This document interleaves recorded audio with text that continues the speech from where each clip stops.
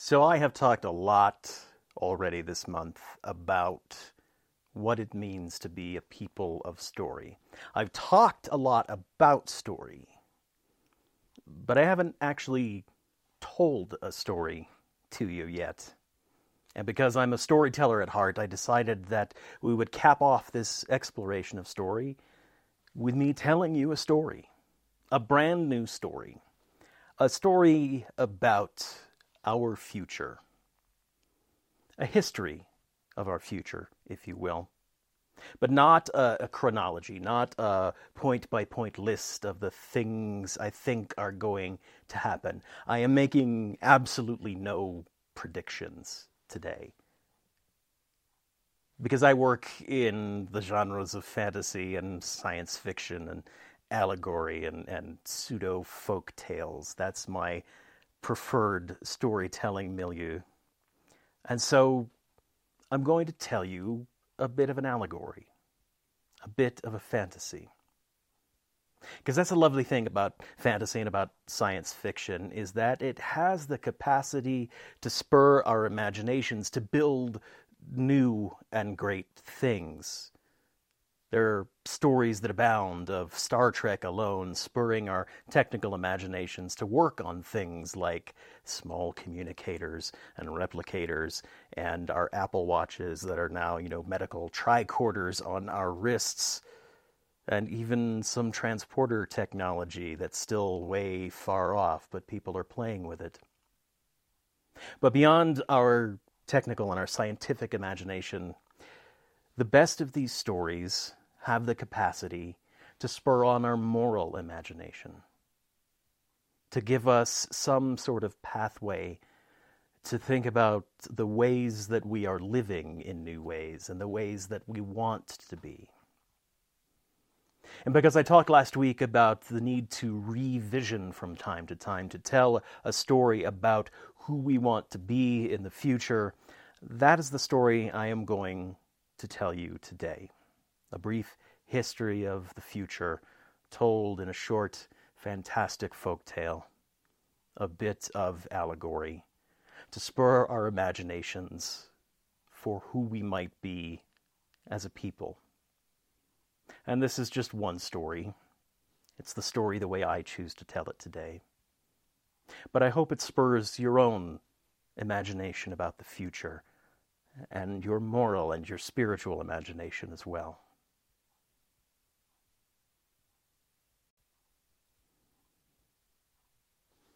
It was so, and it was not so, that once, very long ago, the people were divided one from the other, for they valued only their own small selves, and they cared little, if at all, for how their choices affected others. And as a result, the world had fractured into tiny shards. Famine, disease, hatred, and endless war spread throughout every land. And the more things fell apart, the more each person retreated into their own personal bubbles, isolated in their own cold, dark caves of the self. And this cycle went on for quite some time. More chaos led to deeper retreat, led to more chaos, and onward and downward. So ingrained was this cycle that the people found they knew no other way of being, and the downward spiral came to be known as just the way things are. So it came as a shock one morning when every person alone in their bubble awoke one morning with complete awareness of 5 other people. Where before in their consciousness they had cultivated a sense of mere self, now there was a broad and a deep knowledge of 5 other total strangers. Not just the fact of their existence, but a running catalog of their hopes and fears, their triumphs and failures, their joys and sorrows, their talents and their struggles. And each one of those 5 found themselves connected to a different 5, and so on and so on. And this brought about a new kind of chaos, this sudden awareness, more frightening than the current chaos that the people had lived with for so long, because this was new, and it was different. And the people did not know how to live with it. At first, they tried what they always did when chaos presented itself. They tried to retreat further and further into their personal caves. But alone and isolated, with nothing but their own minds to keep them company, they found they could not escape from the awareness of those 5 others. So soon they gave in to that inescapable knowledge, and they let the new awareness engulf them. They got out of their own way, and they allowed themselves to know these others. And then finally, they wept. For a day and a night they wept. Wept for sorrow, for they knew now that their separation was a lie that they'd told themselves. Wept for shame and regret for how their selfishness had caused so much suffering for others. And after 7 days of this new awareness, on the 7th day of these new connections, the voice sounded out of nowhere. To some it sounded like the voice of their God. To others, it was a voice that called out from the deep heart of the universe. But no matter how it sounded, it was a voice of wisdom and authority, unavoidable, inescapable. It was the voice of all that is becoming all that shall be. And the voice said, millennia ago, we left you with one law. Love others as you love yourself. Want for others what you want for yourself. And each person heard that golden law repeated in the language of their own soul.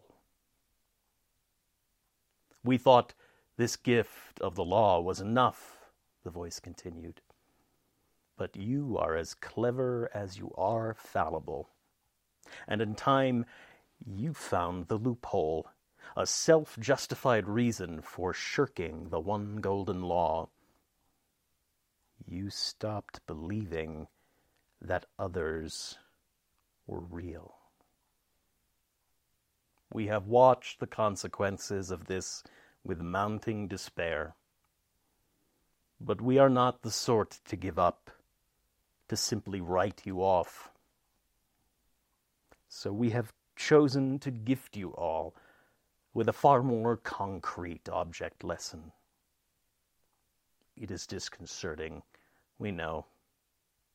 Take heart.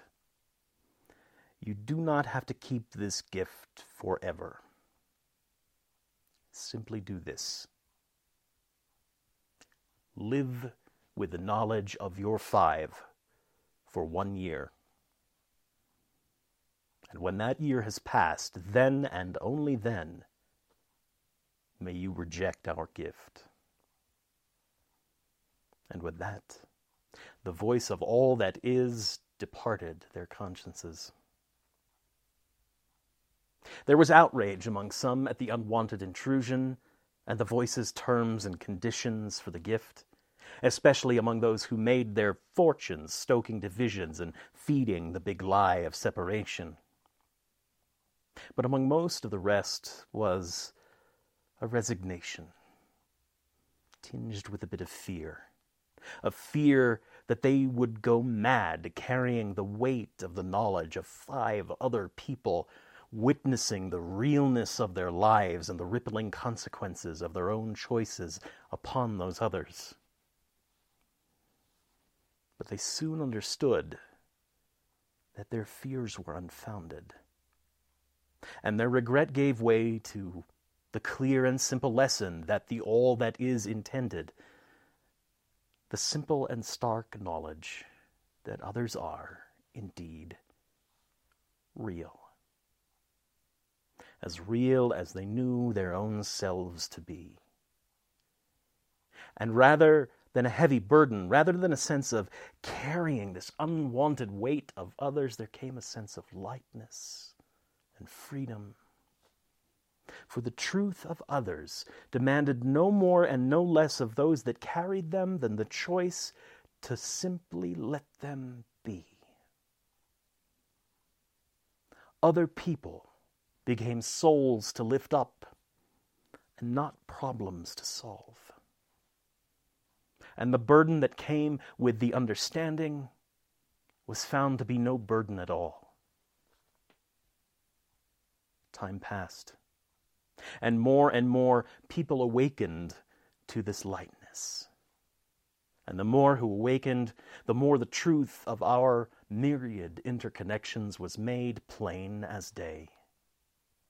And while the choices to act for and with others living in their consciousness was never easy, for nothing ever is truly easy, there was no sense of despair at the challenges, because we were, after all, really in this together.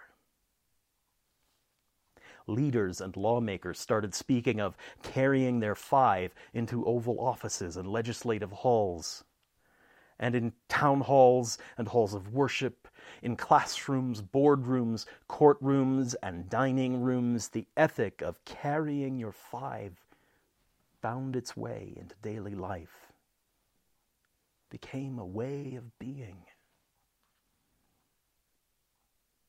This was not an instant change. The people did not heal the fractures of the world overnight, for the world is complex, and the healing of interconnections takes generations.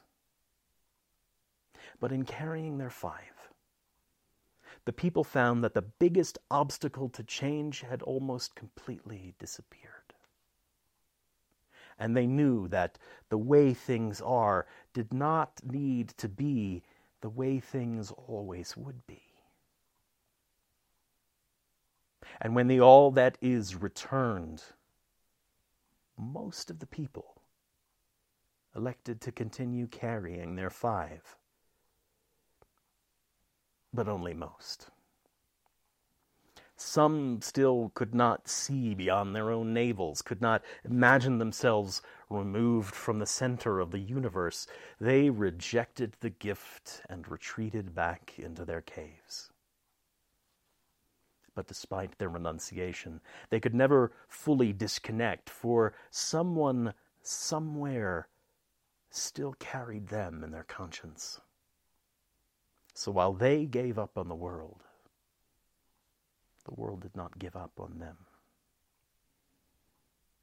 And the gift persisted from then until now, granted to each young person at the cusp of maturity, who each were given the choice after a year to reject the gift or continue carrying their five. And most chose to continue carrying. And generation after generation, we repaired more and more of the fractured world and grew more and more whole as a people.